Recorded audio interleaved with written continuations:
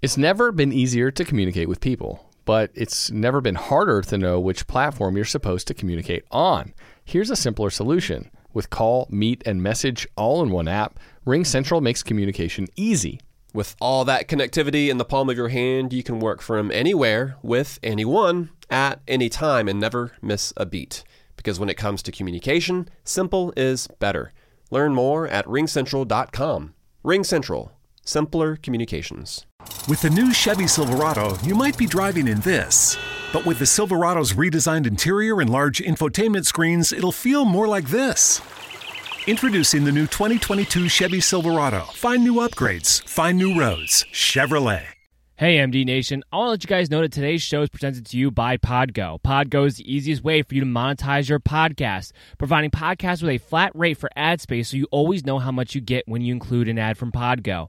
Apply today and become a member and immediately be connected with advertisers that fit your audience. And be sure to mention this podcast, the MD's Fantasy Football Show, when you apply.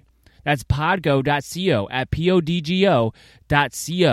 And now for the show. You're listening to the Worldwide Sports Radio Network.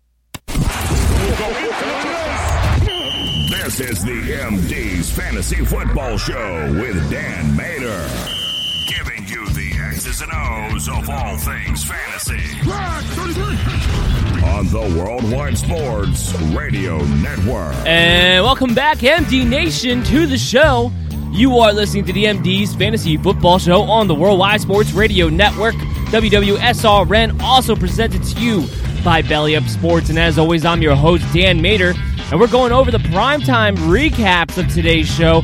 And of course, the all-important waiver wire report. Now, I usually say all-important because of what it signifies, and it signifies us putting the past behind us and looking forward to the future, which is the most important thing that you can do as a fantasy football owner, whether you lost or won the previous week. However, I am going to give you this caveat. It is not the most exciting of waiver wire reports that we have for you this week. In fact, I would have to say that my advice to you overall would be that if you're ever looking for a week to try to save your fab budget, to try to move up in the priority of your waiver orders, that this would probably be the week to try to exercise some constraint and just kind of let things pass through and see if you can get yourself in a better position heading into next week, because there's not much left on the waiver wire report, but that'll be at the end of the show.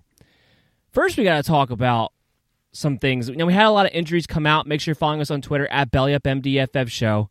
Christian McCaffrey's day-to-day. Ben Roethlisberger is kind of, we can consider him pretty much day-to-day. Now, in McCaffrey's case, though, his day-to-day is very, I would say, pessimistic. They seem to be doubtful on him actually being able to play this Sunday, so hopefully you guys did not drop Mike Davis. You held on to him for at least a week to see if Christian McCaffrey could get through healthy, because he was not able to do so. Now, I guess the good news is that it wasn't the ankle issue again, but it was a shoulder issue that he got hurt at the end of the game after his great performance against the Kansas City Chiefs. So that's something we're going to have to watch throughout the week, but it looks like Christian McCaffrey owners, you may have to go yet another week without Christian McCaffrey, unfortunately. I would say the silver lining is it doesn't seem to appear at the moment, at least, to be a long-term injury. But on the flip side of that, not only will you might miss Christian McCaffrey this week, and we're probably expecting that to happen at this point, he has a bye week, week 13. So at best, you get him week 11 and week 12 before you head into your fantasy playoffs. We've been talking a lot about how trade deadlines are going to be coming up in fantasy football right now, especially coming up in the week 12. And I have to say, for the first time all year, because my advice to you guys has been to try to stay strong as much as humanly possible, I don't know. If you get offered a fair deal for Christian McCaffrey right now, I might have to take it. Knowing that he's a bye week in week 13, knowing that you're more likely than not to have him, or more likely to not have him, I should say, in week 10, if you're sitting there and you're like, look, you got to go on a run in order to have a chance to make the playoffs, I don't think you can just stay pat on Christian McCaffrey.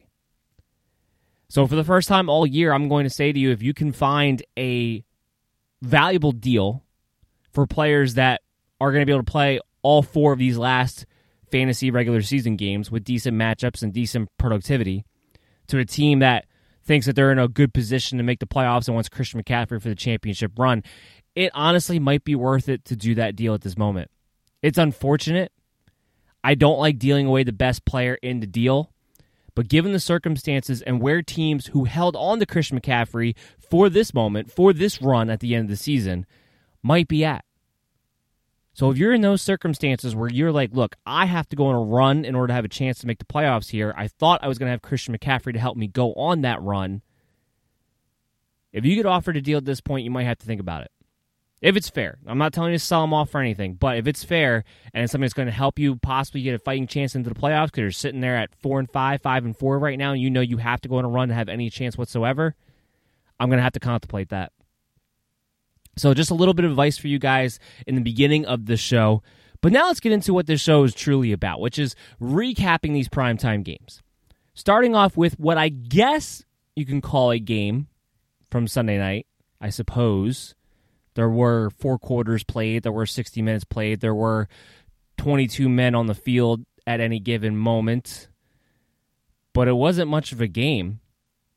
The Tampa Bay Buccaneers, who had been looking like the best team in the NFC East, looked like they didn't even show up. The Tampa Bay Buccaneers, who had all this hype because they were expected to have Antonio Brown and Chris Godwin and have all these weapons healthy for the first time all year, with a Tom Brady going up against the Saints defense that had been questionable at best, underperforming, bust, if you will, from what they were supposed to be heading into the season. And not only did they look like they got thoroughly outcoached, but they looked like they had no answer for anything. It looked like the Saints decided that their season, their chance to win a division, was on the line. That's what it looked like to me. And they played like it. Now, on the flip side of that, this is the first time that the Saints were as healthy as they've been all season long, too. Had Michael Thomas back for the first time. Emmanuel Sanders was also on the field. Drew Brees was there. He had been banged up a little bit throughout the week. They had Marcus Davenport back on the defense. So this is as healthy as they've been for a while, too. And all of a sudden, the Saints made a statement in this game saying, we're the best team. And it's not close, at least from the way they played on Sunday. From a fantasy standpoint,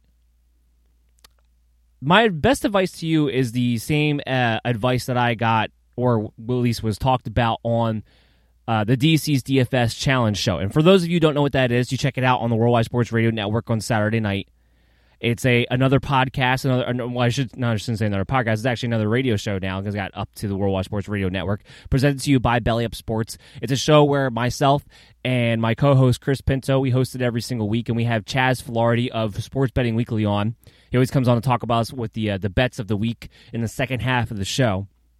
And one of the things that he said during that show really stuck out to me, and that was there are some games for some teams that you curl up into a ball and you throw it away. You decide you're just not going to take any data from that game and apply it moving forward. It's just a throwaway game. It's one of those things that just happens from time to time in the NFL. This qualifies as that for the Tampa Bay Buccaneers. From a fantasy football standpoint, there's nothing to take away from this game. Tom Brady is still a top 10 quarterback, even though he had only 200 yards and 3 interceptions and no passing touchdowns. Ronald Jones and Leonard Fournette are a maddening headache of an RB3s, pair of an RB3s, I should say, who only got 3 carries for 9 yards, Ronald Jones, 1 carry for 0 yards, Leonard Fournette. Now, Fournette did tack on his 6 catches for 41 yards on 6 targets, but they played about the same. Fournette a little bit more in the second half because he's the better pass catcher. But it didn't look like either one of them had made any headway, so nothing's really changed there. Mike Evans, Chris Godwin, Leonard Fournette all tied for the team most in targets, while Antonio Brown had 5. They all had 6. Really, that's the only thing that I can kind of look at and take some interest in, was the fact that Mike Evans, Chris Godwin, and Antonio Brown were all on the field, and they had almost an equal amount of share of targets from Tom Brady, who was just spreading the ball around. And maybe you can take that as a silver lining for Mike Evans, got somebody we talked about worrying that he could wind up being the odd man out if Antonio Brown is true to form with Chris Godwin back in the lineup. Or you can look at it as Tom Brady's just going to throw it to whoever has the best mismatch, and That could be everybody, or it could be one or two guys, but it might not be consistently the same guy who's the odd man out necessarily. It could just be anybody. But you can't really take much out of this game, even on that stand front. So this is one of those games where we're going to look at the Tampa Bay Buccaneers, and we're going to say, no one's value changes. Mike Evans is still a low-end wide receiver 2, high-end wide receiver 3, who needs a touchdown performance to really give you a good game. Chris Godwin, better days are ahead. The silver lining, I guess, with Chris Godwin would be he was out there with a hairline fracture. And for the most part, he had one tough catch that I guess you could qualify as a drop, but it was on his fingertips. It wouldn't have been an easy catch even if he was 100% healthy. Fact was, he was able to go out there with the special glove and still be able to catch the ball and still be involved in the offense. That's all you really need to know. Continue his low-end wide receiver 2 status. And Antonio Brown is somebody that will continue to be a high-end wide receiver 4 moving into next week. Nothing changed. Rob Gronkowski had a terrible game, but he also had 6 targets. He got an equal amount of share as the Leonard Fournette, Chris Godwin, Mike Evans, 1 extra target, and Antonio Brown. Again, everyone just got a little bit of shares in this game. 1 catch, 2 yards. I don't think it changes the fact that because of the way he has played, because of the tight end landscape, that it takes him out of the top 5 of tight ends, which is where he is for me on a week-to-week basis now. Nothing changes. This is one of those games. You curl up into a ball, you throw it away, and you look for better days ahead. Plain and simple. Now, on the Saints side of things, this is where we can get into some actual, fantasy analysis to take with us moving forward. Drew Brees was very good in this game. Now, only 222 yards, but 4 passing touchdowns. He looked more comfortable in this game, 26-32, by the way, too. He looked more comfortable in this game than I think he's looked at any point this season. Now, remember, this is a Saints team at 6-2. It doesn't feel like they're 6-2, but this is a Saints team at 6-2. He looked more comfortable in this game against the Tampa Bay Buccaneers, one of the top defenses in the NFL, and I still believe they're one of the top defenses in the NFL despite this game. And he looked more comfortable this game than any other game. The difference between this game and the rest of the season is Mike Thomas. And it wasn't like Mike Thomas went crazy in this game. He only had 6 targets, 5 catches, 51 yards. But just his mere presence of Thomas being out there and Emmanuel Sanders being out there and being able to have Alvin Kamara as a safety blanket if need be. He looked more comfortable this game than any game I've seen him. On the road. I mean, getting a good Drew Brees on the road is hard to do.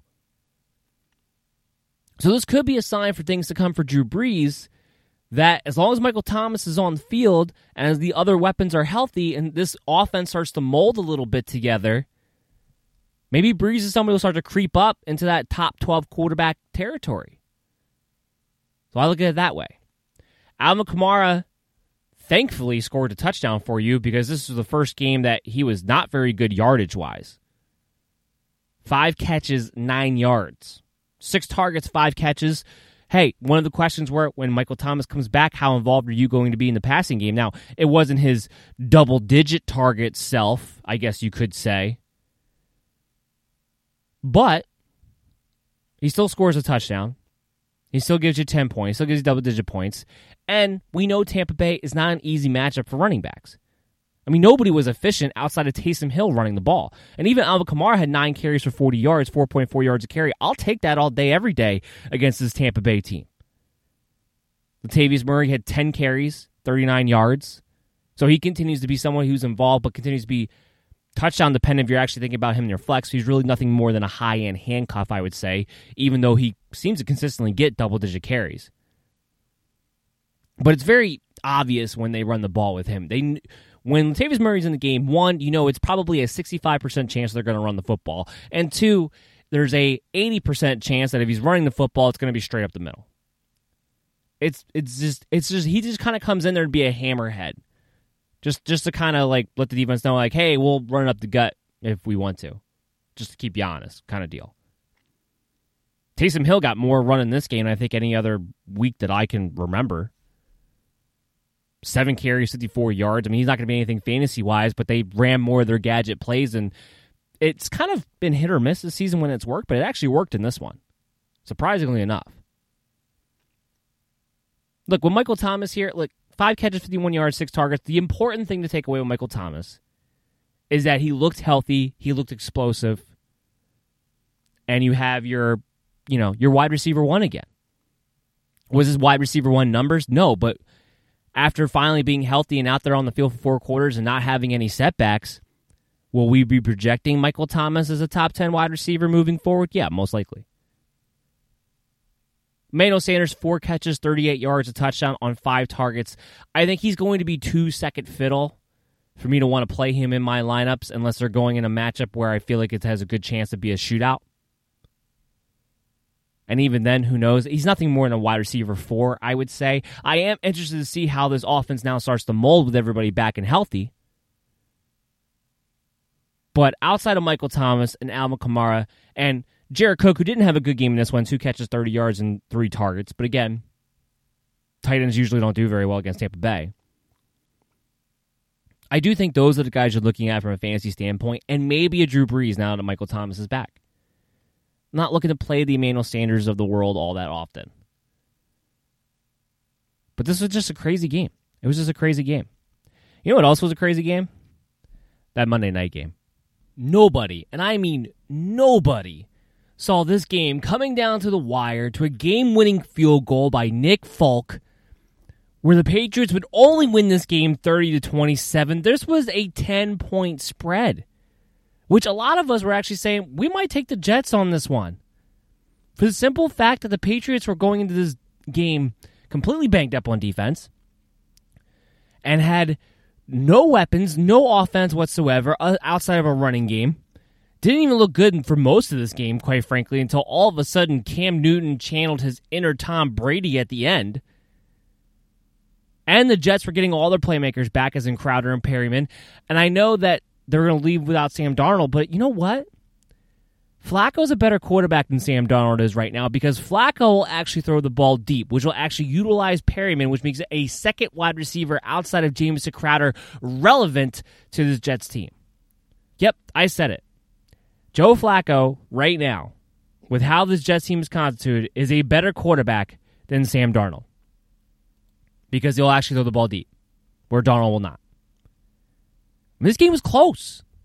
The Jets trying to find any possible... I thought the Jets were going to screw themselves because there's no reason for the Jets to win games right now.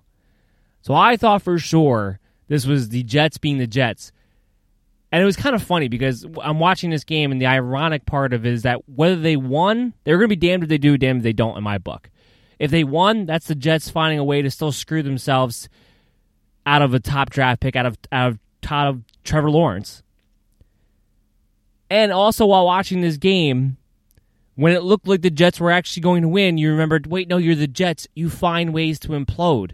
Joe Flacco throwing an interception off of a bomb that never needed to happen with the situation that was going on.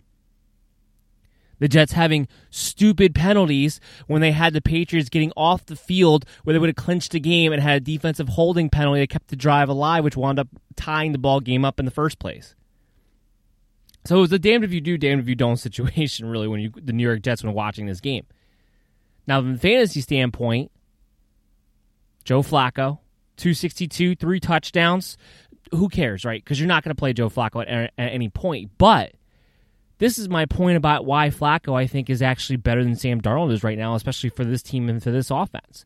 Brashad Perryman, 5 catches, 100 yards, 2 touchdowns. Now, yes, one of those touchdowns came on a play where the defender of the Patriots just flat out fell on his face for absolutely no reason. He looked like he tripped over his own feet.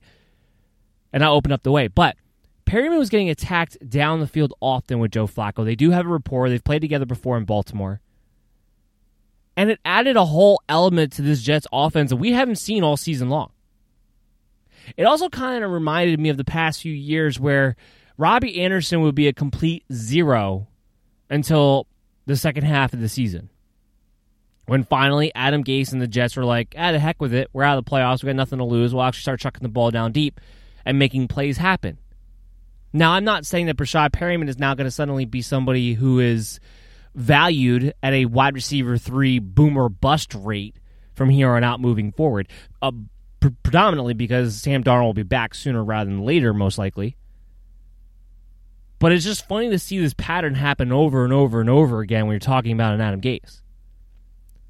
I mean, Jamison Crowder, the guy who I kept saying is the only wide receiver relevant, the only fantasy relevant player on the New York Jets at all, he did come away with a touchdown in this game, but only 2 targets, 2 catches, 26 yards. Just one of them happened to be a touchdown, so he salvaged the day if you played him.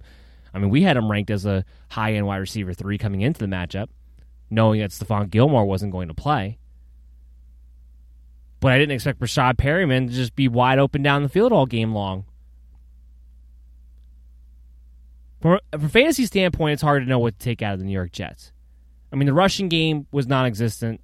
12 carries, 46 yards for Frank Gore, 6 catches for 19 yards. I would have to say this.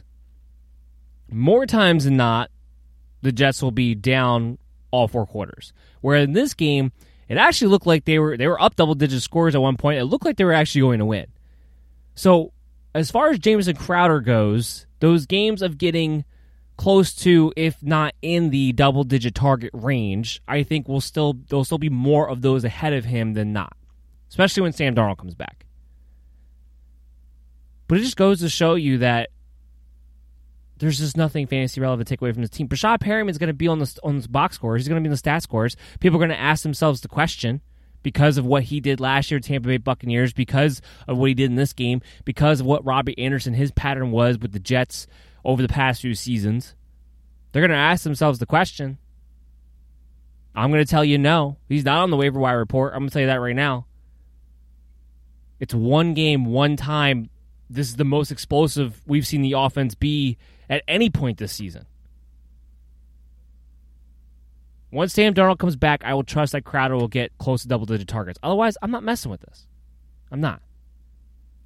Move on to the Patriots side of the ball. Unfortunately, Damien Harris got banged up towards the end of the game. He was on his way to having a pretty decent game here. He had 14 carries for 71 yards before he had to leave. Obviously, follow us on Belly Up Fantasy and Belly Up MDFF show on Twitter. We'll keep you up to date as far as that goes, because he was leading the way. I mean, Rex Burkhead was getting sprinkled in. Of course, James White was coming on his passing downs. But before he went out, he was leading the way, and he was running very well. He had 5 yards to carry in this game. So I like Damien Harris. But he goes out. What happens? Rex Burkhead comes in. Rex Burkhead will be an RB3 if Damien Harris is going to miss time. Because the one thing about Rex Burkhead is that he's the only running back of his entire backfield where he'll actually come in and get some carries and get some receptions and actually go both ways. Now, here's the interesting caveat. It's almost kind of timely that Damien Harris would get hurt now. Again, we don't know the seriousness of the injury as of yet, but Sony Michel is supposed to be coming back soon, possibly this week to begin with. Now, all of a sudden, Damien Harris gets hurt. Will Sony Michel just assume that role when he comes back in? It's a mess. It's a mess. And what's a shame is that you know that there's somebody who at least has some decent value in this, and you're looking for these running backs. You're looking for really anybody with a pulse at this point. And it's such a mess that I think ultimately your best move is to not touch it if you can at all help it. The only caveat, like I said, I'll give is that if there's no Sony Michel yet next week and there's no Damien Harris, Rex Burkhead will be an RB3.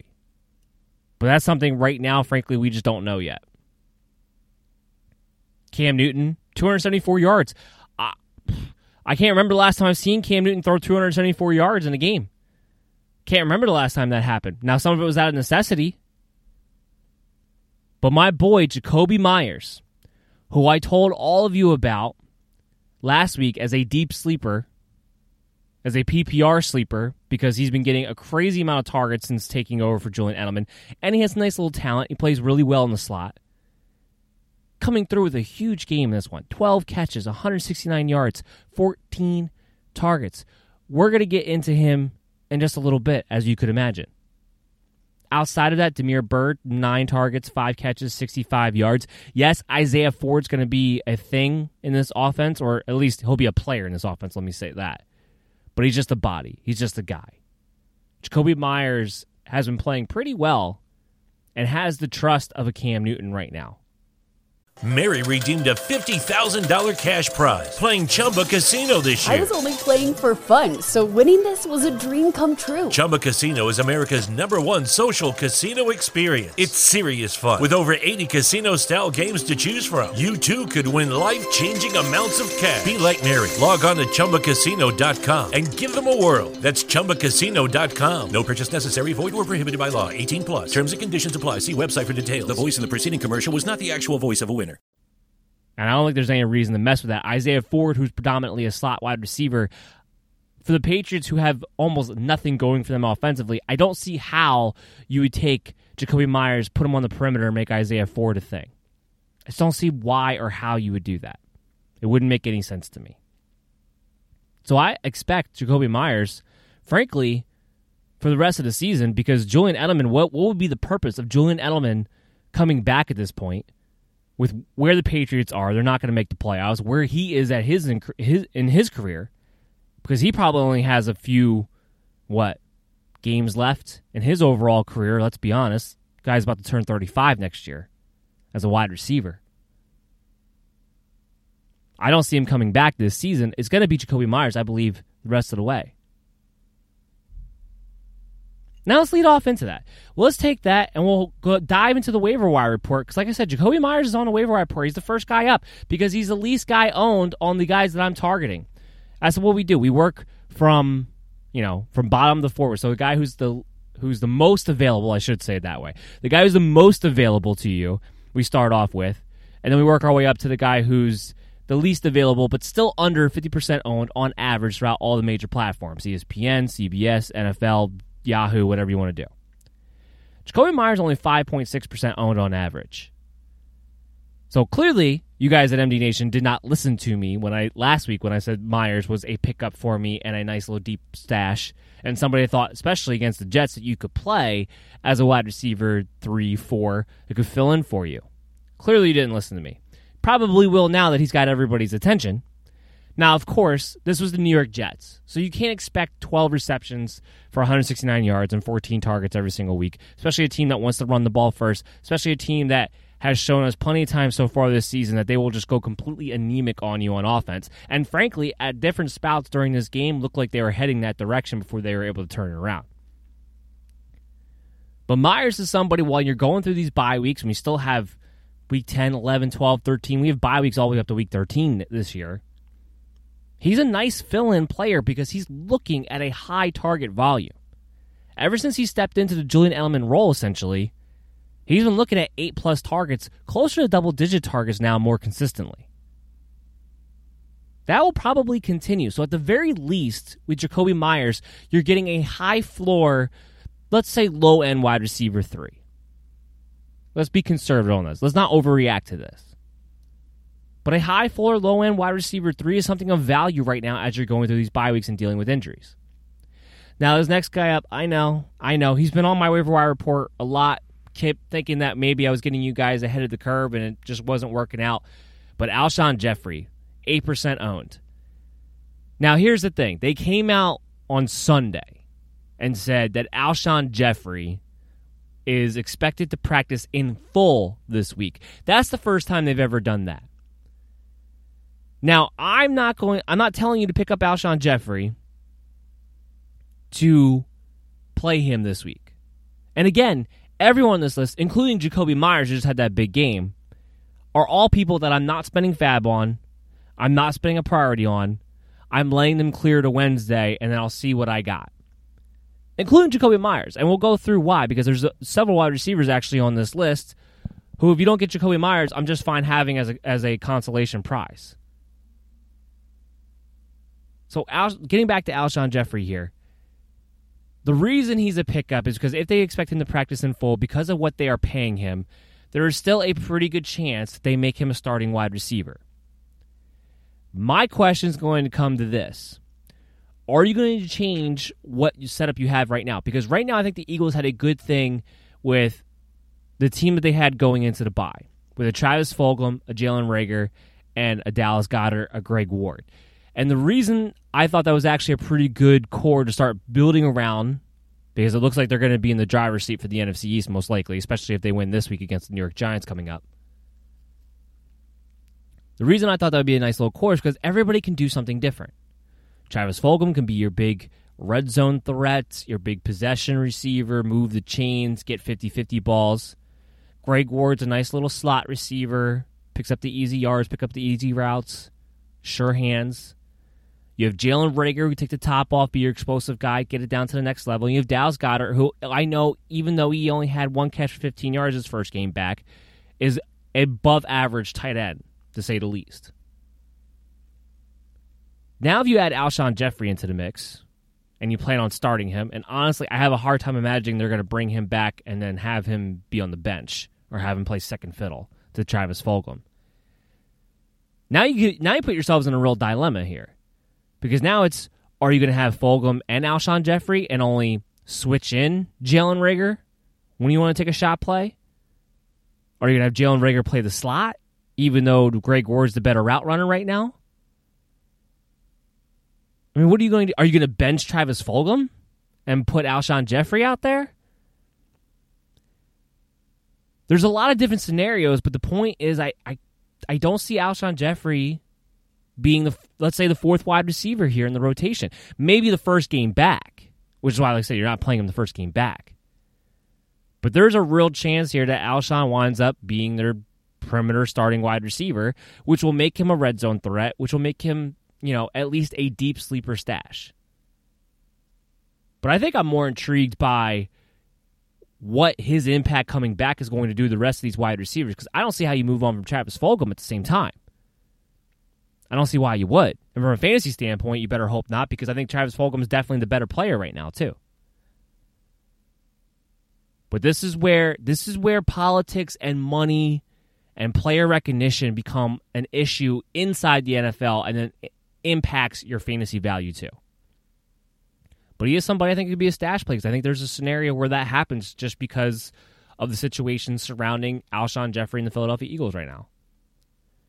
Next guy I want to talk about, Gus Edwards, 11% owned. Again, no FAB, no priority.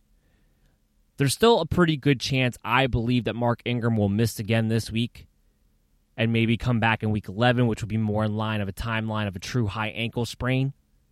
So I could see him missing this week still, which means Gus Edwards, J.K. Dobbins are probably both looking at double-digit touches, which means they can both be RB3s. J.K. Dobbins not on this list. He's more than 50% owned, but Gus Edwards only 11% owned. He's the one who scored the touchdown last week. I mean, frankly, because they're not actually throwing the ball to J.K. Dobbins anyway, they both have the same amount of value in my book. Maybe Edwards a little bit more so because he's going to be the goal line back more times than not. So if Mark Ingram misses again, I think you're looking at a guy who could be a flex running back for you, which just has value at the moment. But again, I'm letting him clear waiver wires. I'm not going to do anything that would hurt myself next week as far as FAB or priority goes over a Gus Edwards. Now the next guy, another Philadelphia Eagle wide receiver, Jalen Reagor. How is Jalen Reagor only 14.5% owned? Now I know I just went through this whole spiel about Alshon Jeffrey and what that could mean for everyone's playing time as far as wide receiver core. But the thing about Jalen Reagor is, we know there's going to be a concerted effort to have him involved because he's the only guy that they're going to take shots to. He's the only guy who opens up the rest of the field for everybody else. So while his target share is never going to be consistent, and frankly, if he gets more than 5 targets in a game, you have to color yourself lucky, he's still definitely a boom or bust option. And on an offense that tends to get hurt, on an offense that really needs explosive plays from somebody right now, I still think there's an opportunity for Jalen Reagor to continue to be the starter, especially as a first-round rookie. So that's the case. He's locking down 5 to 6 targets a game, locking down, more importantly, that Deshaun Jackson role, which we know is boom or bust any given week. We know he's going to be a wide receiver 4, but for him to only be 14.5% owned, given that he can be a boom or bust option for you, doesn't make any sense to me. So if you get the opportunity, go for him. The guy who I think is actually the most valuable, probably in this entire waiver wire report, well, maybe not the most valuable, but maybe as the wide receivers go, Tim Patrick, 14.6% owned.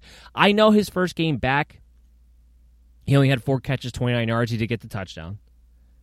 And I know that Jerry Jeudy, as of late, has been playing much better. I even commented on that in yesterday's show. You can go back and listen to that on iHeartRadio, Spotify, Stitcher, Google Play, wherever you like to go for your streaming apps.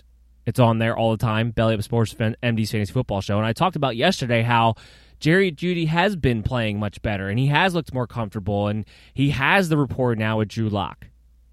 And that there's an opportunity there where he could be the number one receiver most weeks moving forward.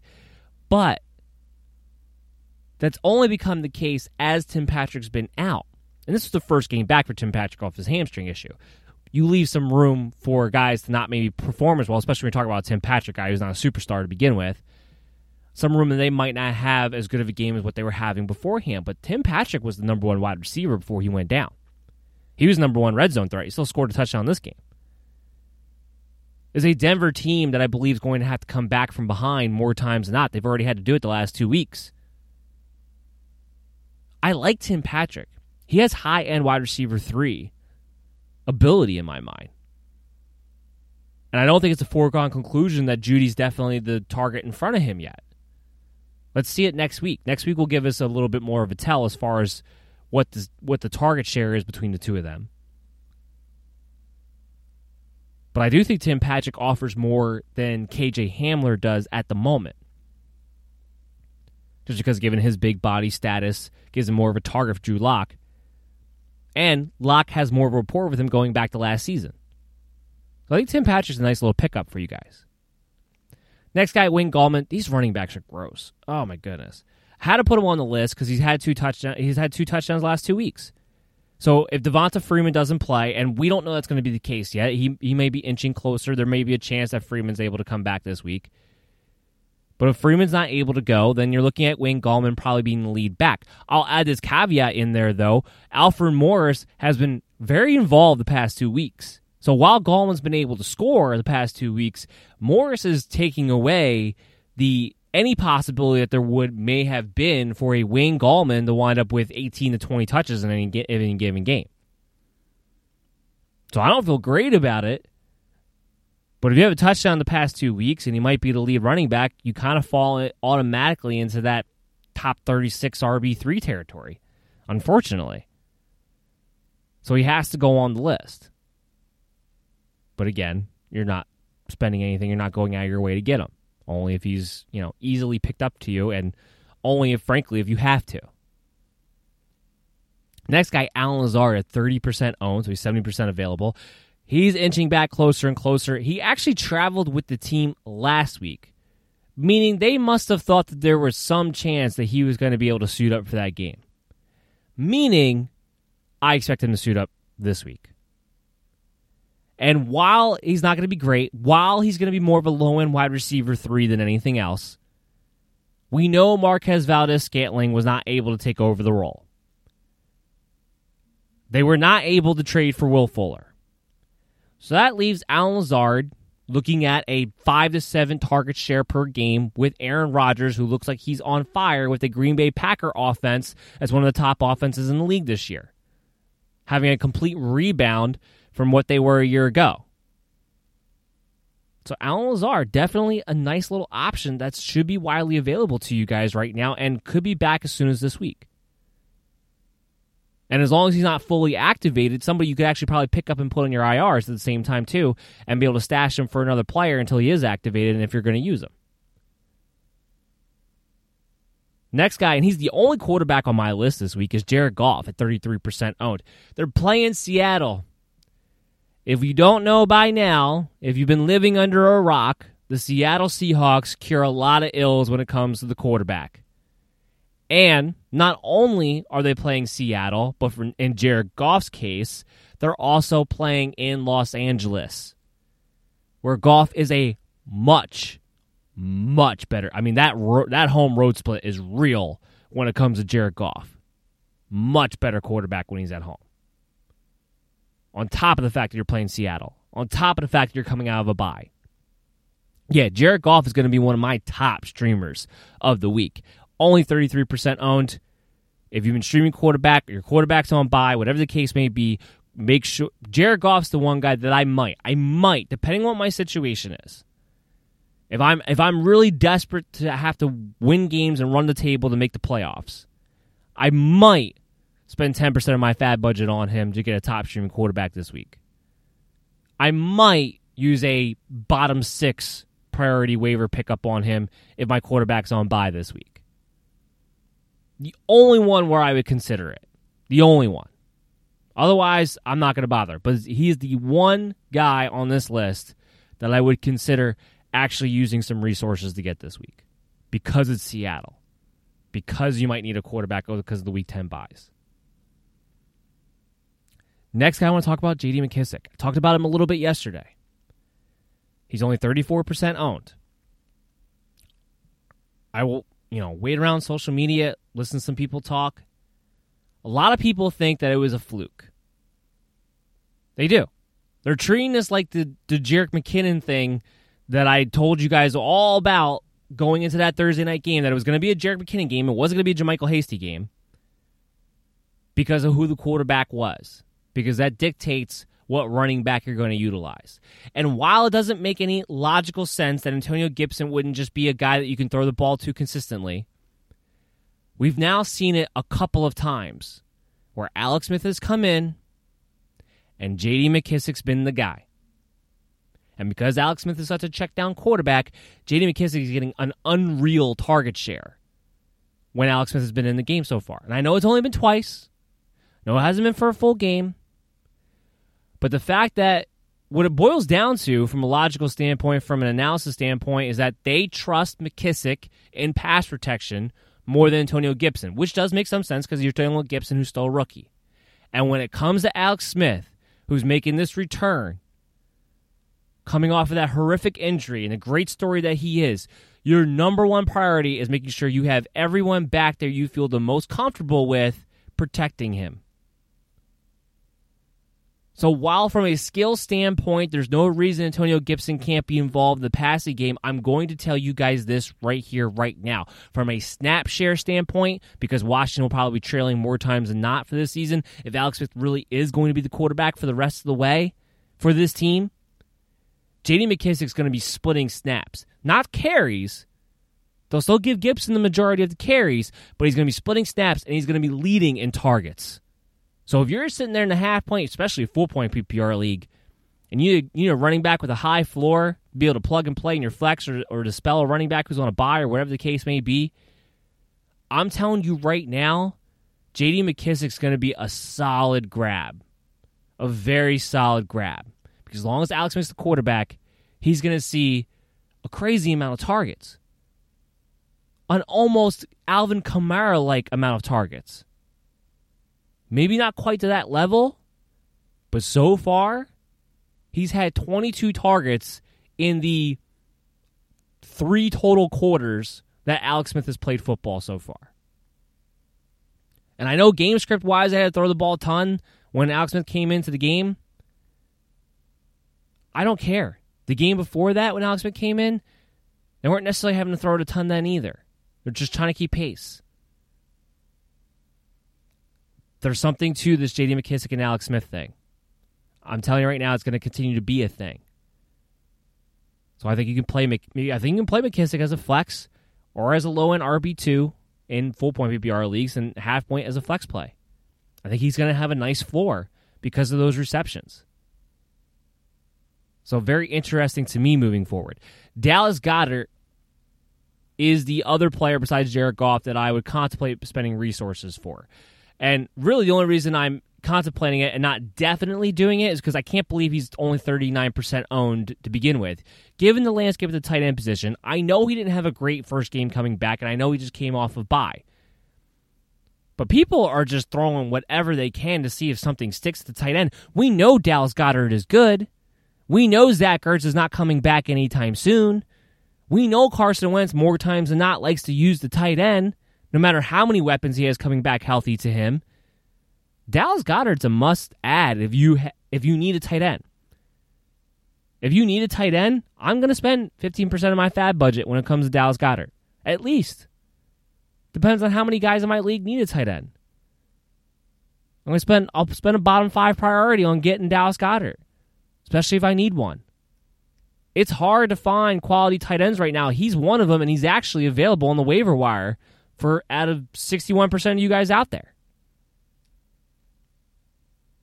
Now, the next three players that I want to talk about that will pretty much cap off the waiver wire report for us are to illustrate a point of where we are in the season. The fact that we are closing down to the playoff race. And Alexander Mattison, who's only 42% owned, Tony Pollard, who's only 44% owned, and that one surprised the hell out of me given that there was a bunch of question marks about Ezekiel Elliott even playing going into this weekend, and Latavius Murray at 49% owned. These are all must-own handcuffs, particularly if you are actually the owner of their people they're handcuffing, Dalvin Cook, Ezekiel Elliott, Alvin Kamara. But these are also all very quality backs, which is what makes them such top-hand handcuffs, because you know when the starters go down, these guys can perform at a high level for you. We're at that point of the season where, okay, you've been trying to get the extra roster flexibility, so you haven't had your handcuff, you've been rolling dice, you've been taking your chances. These guys are technically under 50% owned, meaning they're a majority available. If you are the owner of one of these guys, you have to go pick them up now. We're at the point of the race where your team, for the most part, I know we're still dealing with buys, your team, for the most part, should kind of be solidified. If you want to make sure you don't get left out to dry because of a horrendous injury that you don't have a backup plan for, make sure you pick up these handcuffs. And if you are sitting there, let's say at 8-1, 7-2, 6-3, and you're feeling pretty good about your opportunity to make the playoffs in your league, pick one of these guys up as a stash. See if you get lucky. Take a lottery ticket. But these guys have value, and at this point in the year, should not be less than 50% owned, given their circumstances. Now, I do have a do not add player. Not something I have every single week, but when the occasion arises, I make sure I put this guy on there, and I let MD Nation know, let someone else make that mistake. And that player for me is Jordan Wilkins. Now, Jordan Wilkins is only 7% owned on average. That's going to go up because now we have 2 games in a row where he led the team in carries. And this past week, there wasn't any word about some secretive injury to Jonathan Taylor. So while people are going to want to recognize that, people are going to say, you know what, you could play Jordan Wilkins as a flex. I say false. We've seen this song and dance before where it looks like Jordan Wilkins is a thing, and then you get the carpet pulled out from under you.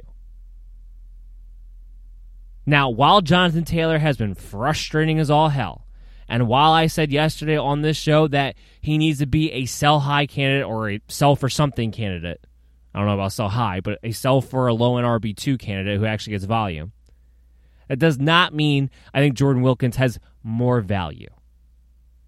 The fact is a 3-man rotation that could change on a dime as far as who's getting all the touches.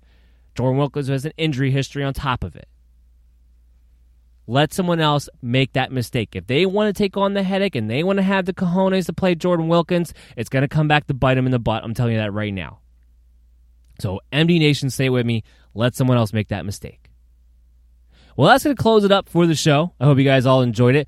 We'll be back on Thursday and Friday from 12 to 1:30 on the Worldwide Sports Radio Network, WWSRN, as we always are. Make sure you check us out on BellyUpFantasySports.com. We'll have the rankings up for you either late Wednesday night or Thursday morning, usually Wednesday night. And make sure you're following us on social media at BellyUpMDFF Show. We'll keep you up to date with all those player news notifications coming out. And always follow us along on your favorite streaming app, Google Play, Stitcher, Spotify, iTunes, wherever you like to go. We are always widely available to you. Everyone stay safe, stay happy. We'll talk to you again on Thursday to preview the early window of Week 10 games. That's right, Week 10. We are getting close to the finish line, everybody. Take care. Mary redeemed a $50,000 cash prize playing Chumba Casino this year. I was only playing for fun, so winning this was a dream come true. Chumba Casino is America's #1 social casino experience. It's serious fun. With over 80 casino-style games to choose from, you too could win life-changing amounts of cash. Be like Mary. Log on to ChumbaCasino.com and give them a whirl. That's ChumbaCasino.com. No purchase necessary. Void where prohibited by law. 18+. Terms and conditions apply. See website for details. The voice in the preceding commercial was not the actual voice of a winner.